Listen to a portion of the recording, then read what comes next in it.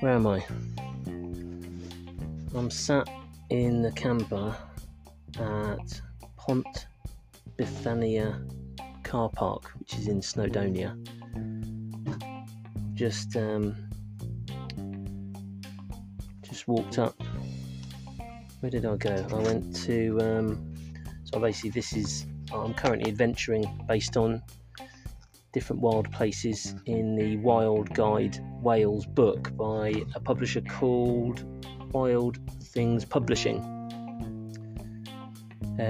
Not getting any money from them to say this, but I would love to, because I'm always talking about places I've been to in their book, which is really cool. So Wild Things Publishing, if you'd like to help contribute to my living costs, it would be much appreciated. I already promote you, so I wouldn't be doing it for the money. It would just help. Anyway, where did I go? So I went up to Cumlan Quarry, Snowdon. The book says just off the Watkin Path, look out for the ruins of Plas Cumlan, the old mill, workers' barracks and old quarry pits. So I ran and walked up to that,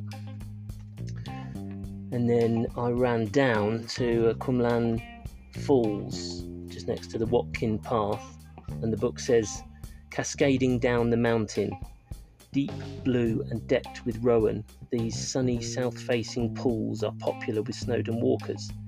Footpaths lead on up to the ruins that I've just told you about. So, and I'm just come back down to the car park. It's on the main road, but it's pretty quiet, to be honest. Well, I say quiet in terms of it's not like you're near a busy road where cars are rushing past. Sort of cars gently driving past occasionally. Car park's busy, but I always get up early and never have any problem parking, to be honest. Apart from if I'm up early on a Sunday. Oh, somebody screaming in the car park. If I'm up early on a Sunday, then I found today anyway, because today's Sunday, that that's actually not the best way to find a parking spot. If it's spots where you can park wild, because there will often be people parked still there from the Saturday night. However, this is a car park where you're not allowed to overnight, so that's why when I got here it was pretty quiet, and it was a perfect parking spot as well.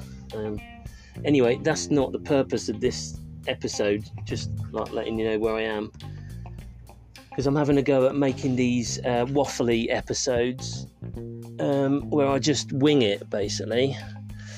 So this one contains swearing, so I apologise in advance. If you don't like swearing, then it's best to turn over.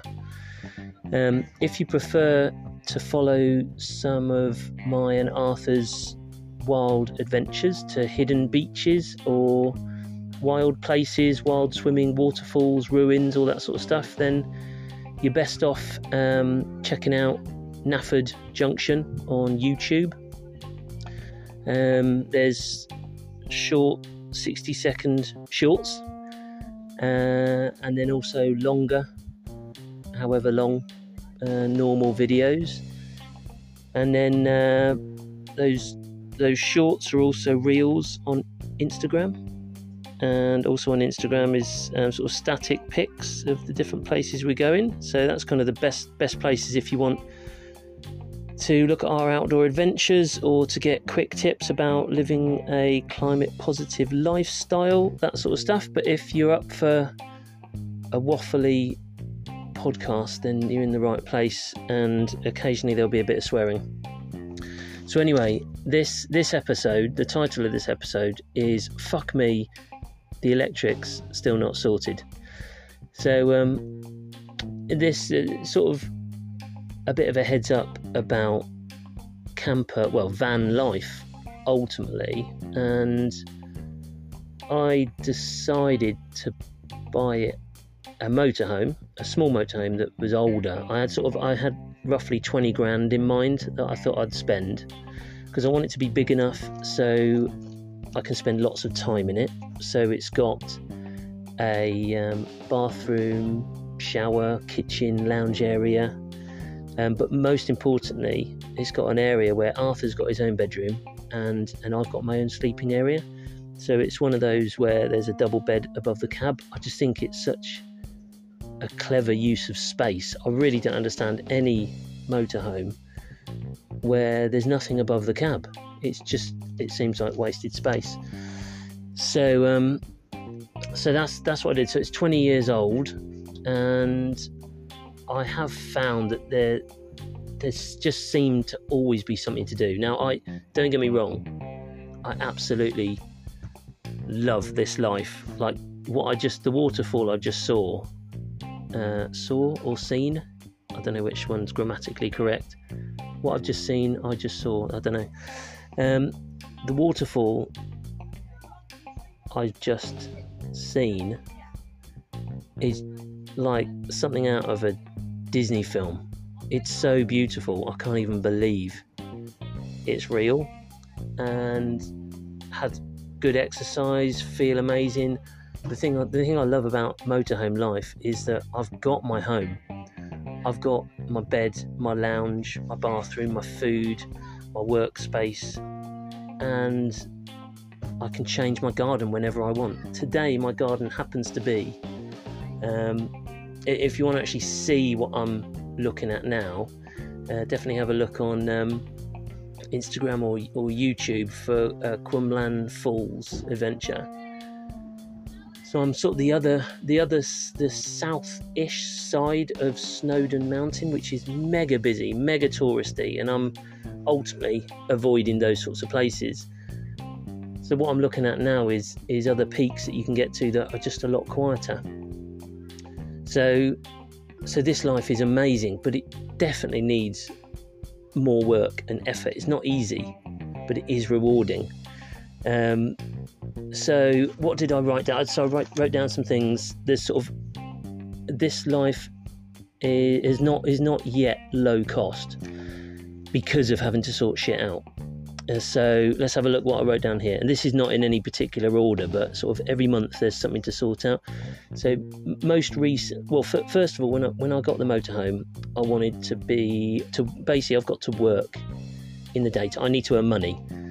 So I need to have internet, and I need to have electricity for my laptop and the mobile hotspot.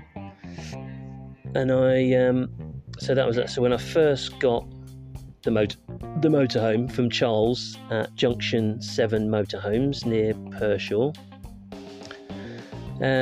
it's already got a solar panel which is 100 watt, and we agreed that I would pay to get the very best leisure battery. It's just a lead acid leisure battery, and I would just go with it initially to see if the current setup with the 100 watt solar panel was enough for me. So that was getting the leisure battery. That was about, I don't know what it was, £140 or something like that. So that was sort of the first thing. And I ran that for a while, and it seemed absolutely perfect. But I think the issue was I sort of got lured into a false sense of security, because I would still go back to the house and plug in kind of once a week just to cool the fridge rather than using gas to cool the fridge. So ultimately even though I felt like I was off-grid, it's only very recently, sort of 5 months down the road, where I properly am off-grid for a period of time, that I've discovered that there's just not enough juice in the solar system I had. So that's sort of one thing. I'll explain a bit more about that in a minute. So then I decided that I do find it quite stressful getting to places and not having an internet connection. Again, in the scheme of world problems, it's not stressful at all, but I don't want to let people down, and I don't want my off-grid lifestyle to get in the way of the work that I do for people and with people. So I decided to get the Starlink satellite internet kit. So I got all that, plugged it in, and it didn't work. And at the time, I was doing a bit of a hack system, in that there was a 12-volt old-fashioned TV socket on the wall.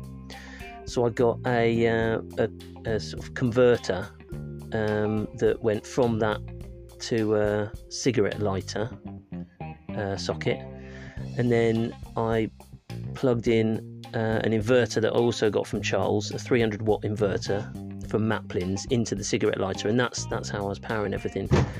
And that was all fine while I was using the EE 5G Smart Hub and my laptop and all that sort of stuff. And then I went to plug in the Starlink, and it just wouldn't run it at all. It kept on turning on, turning off, turning on, turning off. So then I'm like, well, I've just bought the Starlink internet kit. Now I need to sort out the inverter. So then with Dan at Leisure Works Services near Redditch. So that was another thing. Get the inverter installed, and then getting the inverter installed was he just finished before I was going to drive up to Scotland with Arthur for his summer holidays, and then we're going to stay with my mum for a week, and then we were going to travel around for a week, basically. Do this Scotland Northwest 500, and anyway, so got to my mum's and plugged it all in, and it was all working fine. And then I unplugged, so I was basically plugged in to the proper electric at my mum's, and as soon as I unplugged that, the alarm started going off on the inverter. Even though I thought I was plugged in, I was plugged into the socket that Dan set up just to work with the inverter. But what must have been happening was I was using the satellite internet from the inverter and from the 12 volt, but because the camper was plugged into the electric was sort of recharging the battery as I was using the electricity. So when I took out the 240 volt, instantly the battery didn't have enough juice in it. So then I'm like, Jesus Christ, there's something else to sort out. So that's that. I mean, I have worked out now with Dan, more solar panels. One thing is, I have no idea how much charge is in the battery. The gauge, I thought, told me that, because it's like a red, amber, green, like fuel gauge type thing. I found out from a kind friend while I was in Scotland that only tells me if there's 12 volts coming out the battery. I'm like, what fucking use is that? So Dan's also going to install a monitor. So a bit like when you get a Duracell battery and you put your thumbs on either end, you know how much charge is left in the battery. That's what I want to know. So Dan's going to let me know that. He's also going to install an MPPT, which is something to do with making sure there's the right charge coming from the solar panels into the battery and telling me how much charge is coming in and all that sort of stuff. So I'm basically going to have all the right gadgets. The only thing we've not agreed to do just yet is a lithium-ion battery. Again, I couldn't tell you exactly the details of it, but it's much better than lead acid. So Dan's doing all this solar work at the end of September. I'm going to try it for a month, and if I still need a bit more, then it's booked in for some winter work at the end of October. So then Dan could swap out the battery for lithium ion. So that's that. Actually, I've forgotten to write down all the winter work that I've got coming up. So yeah, the winter work is because I want to spend time in the camper over winter. Dan's going to winterize the water pipes, so hopefully the water doesn't freeze, which is a major problem in a mobile vehicle living situation, home type thing, because if water freezes, it expands, and that's when pipes burst. So Dan is going to do he's going to winterize the pipes. He's replacing the bathroom wall because there's damp in it. He's checking out the opposite wall because there's damp in that.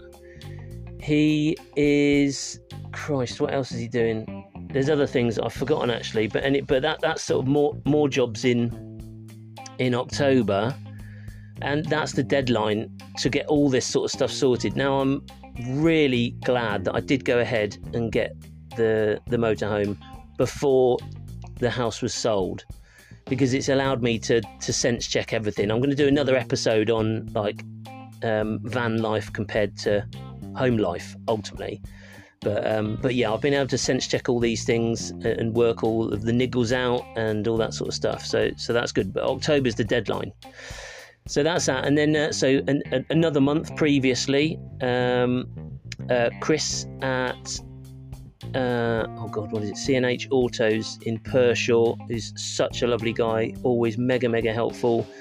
I was worried as we were driving around these crazy roads in Wales, going down big hills. I just wanted to get the brakes checked out to make sure it's completely safe. So it was cost about 700 quid. It needed 2 new front tyres, a wheel bearing, and what else? Oh, the brake fluid changing. So that was a chunk of money there.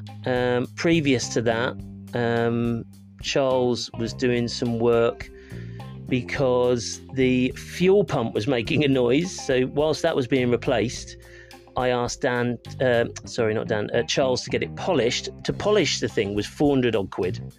But again, I'm in this for the long term, and I want to really look after this motorhome. So that was another chunk of money. I then found out that the shower tray had very thin hairline cracks in it. So one day after I was having a shower, I was inside the main bit of the motorhome, and I saw water coming out underneath the bathroom wall. So I'm shitting myself because water eats away at stuff. I hate water leaks inside living spaces. It just scares me to death. So that's one of the things that Dan is doing in the winter work in October, that you can kind of spray the inside of a shower tray, so the shower tray almost becomes the mould, and you spray it to seal it. So he's doing that. And then another thing that Charles had to fix it within the 3-month warranty, which, bless Charles, he was good as gold with the 3-month warranty. The shower tap was broken, so that needs to be replaced. It was basically split. And it was dripping water into the bathroom cabinet. Then I had some IKEA wire shelves that clipped together in the house that I wasn't using then, and I was like, oh, hang on a minute, they might be the right size. So I basically added those into the wardrobe, so Arthur and I have got proper shelves for putting our clothes on, so that was all good. But then I noticed as we're driving around tight twisty roads, the wardrobe door kept on coming open. So I basically got a hook and latch from Brown's Home Hardware in Pershore. That sorted out the wardrobe. Then it's the things you take for granted having a house with all the appliances is laundry. What are you going to do to wash clothes? Luckily, on Pershore High Street, there's an amazing laundrette, a laundromat. So, do you know what? I actually don't know the lady's name. I should do, because she's so helpful. So I basically go in there on a Thursday, if it's a week when I'm with Arthur, and I'm about to say goodbye to him on a Friday for another week. Or I go in there on a Friday, if it's a week when I'm collecting Arthur on a Friday, and basically drop off my laundry, collect the last week's laundry that's all properly washed and dried. £12.50 per big co-op size shopping bag.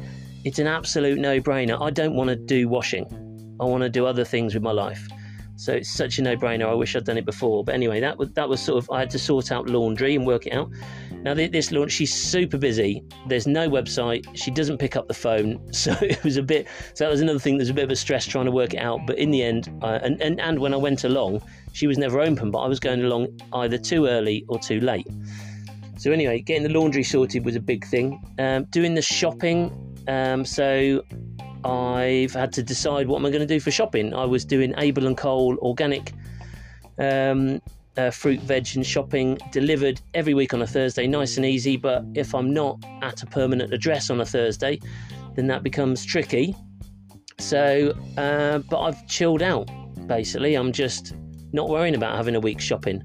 I basically, if it's a week when I'm with Arthur, or if it's a week when I'm collecting Arthur, so Arthur and I are together every other every other week from a Friday to a Friday.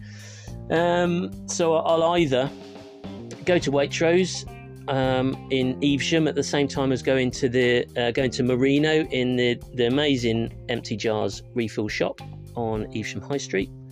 So I'll either go there, or anything I can refill I do wait and get from Marino. But anything that's shopping, if I haven't got it from Waitrose, and I try to only get the minimum things from Waitrose, apart from that, I'm basically finding farm shops when I'm out and about. So it's a nice way to support local businesses, put money into the economies that I'm travelling to. All good. So shopping, that's shopping sorted.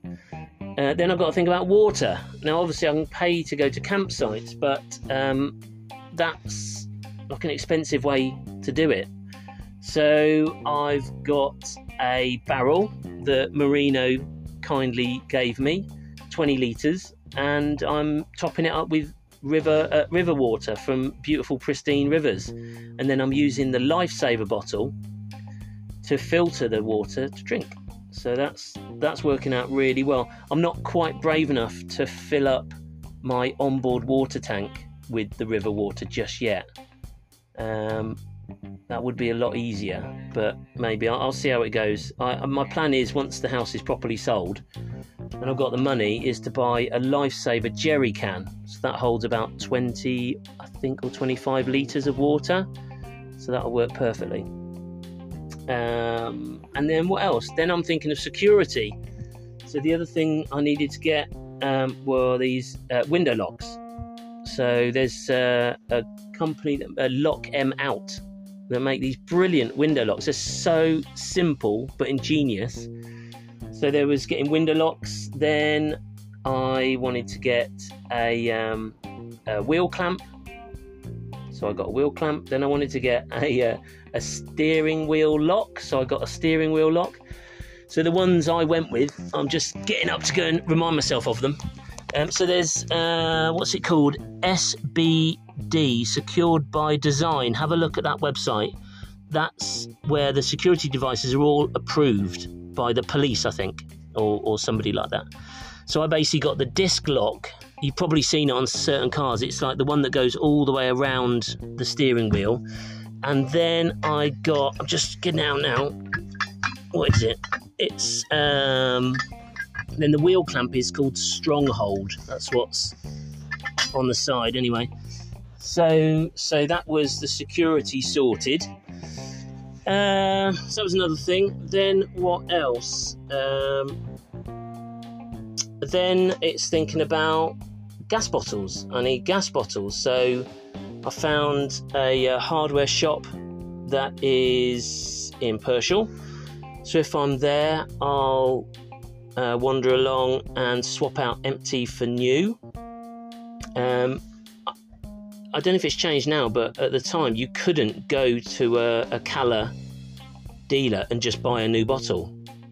You literally couldn't do it. So he was really kind, the guy at the hardware shop, Pershall Hire Centre, I think it's called, and he just said, look, if you can go on to Facebook Marketplace or Gumtree or something like that, find an old bottle, you can bring the old bottle in, we'll swap it. So that's basically what I did. I found somebody over near Studley, bought an old bottle for 10 quid, took it in, swapped it for a new one at Pershall Hire Centre. All good. So that's sort of gas sorted. That's it. In the winter work, I'm also thinking of heating. I need proper heating to keep warm, also for drying clothes if I've gone out and got wet and stuff like that. So Dan is also fitting a diesel heater, which you can connect to the fuel tank. So it's a much better way to heat than using the gas heater. So that's another thing. And then Arthur and I, a couple of months ago, were in Snowdonia and it was pissing down with rain. It was like monsoon weather. And then we're lying in bed and I could hear drip, drip, drip. And again, I hate water inside a building or living space. And I saw that the central skylight was dripping onto the carpet, and the carpet stunk. So I've had a few water leaks internally, not internally to me, but internally to the motorhome. So I had to dry out the carpet. But luckily, when Dan did the inverter, he literally took the whole skylight out and resealed it, which was just amazing. So yeah, it's not all been plain sailing yet, but this is to be expected with an older motorhome. I want to spend loads of time in it, so I really... Where it's been nice is in the past I've hated spending money on cars because I have no interest in a fancy car. It's just to get me around, and I really hated spending 500 quid on brakes and all that sort of stuff. But with the motorhome, it's much more important than just getting from A to B. So I'm seeing all of these things as investments and important to make this sort of life work. But so this episode really is I mean, it's not to put people off, but it's to be realistic about this sort of lifestyle.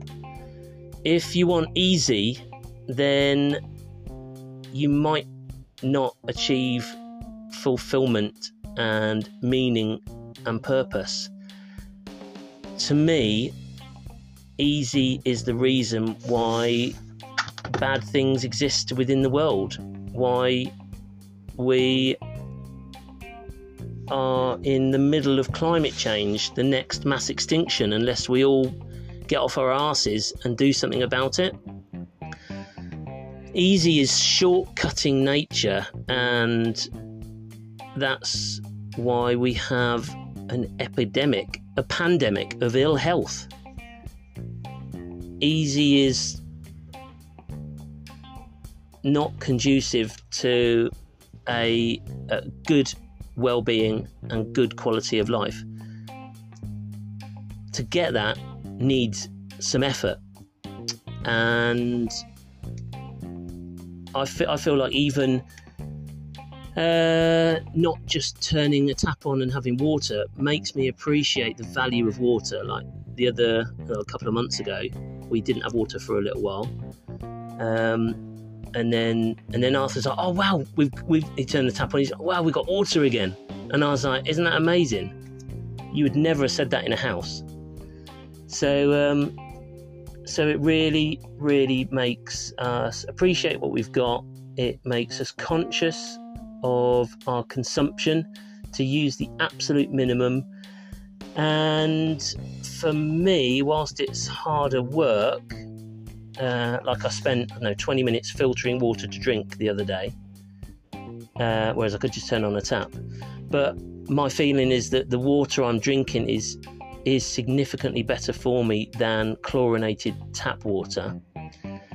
I'm getting water from pristine rivers and off-grid water sources, still filtering it through the Lifesaver bottle, and I feel a lot more connected to the world around me.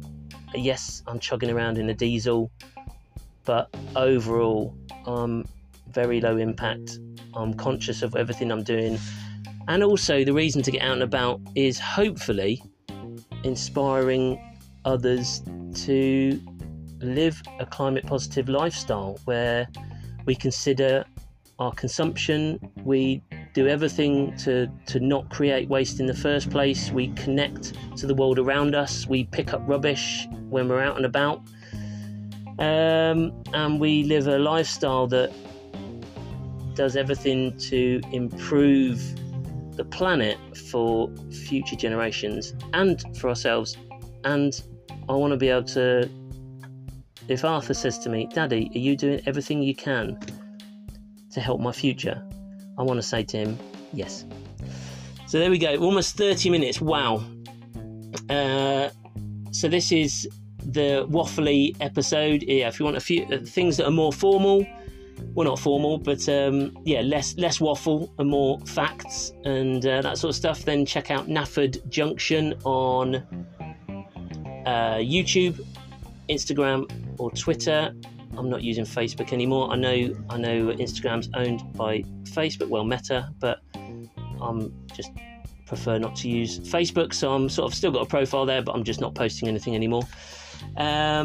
yeah, check out those profiles, and if you want some hints and tips and how-tos and guides on living a climate positive lifestyle, then do check out the website.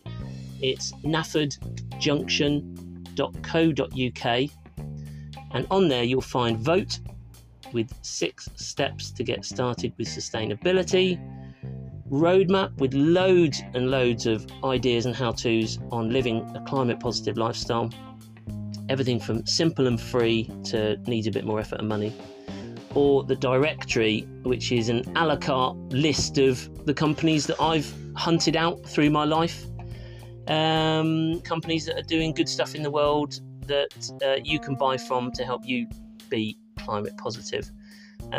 There's a couple on there where I would get a commission, like Abel and Cole, but basically I had set everything up so I could get Amazon affiliate commission, but in the end I did nothing to generate enough traffic through the website. So whilst there might be some Amazon links on there, I'm actually not earning any commission off that. So basically all of this is philanthropic at the moment. I'd love to work with more purpose-driven organisations and help their marketing to thrive.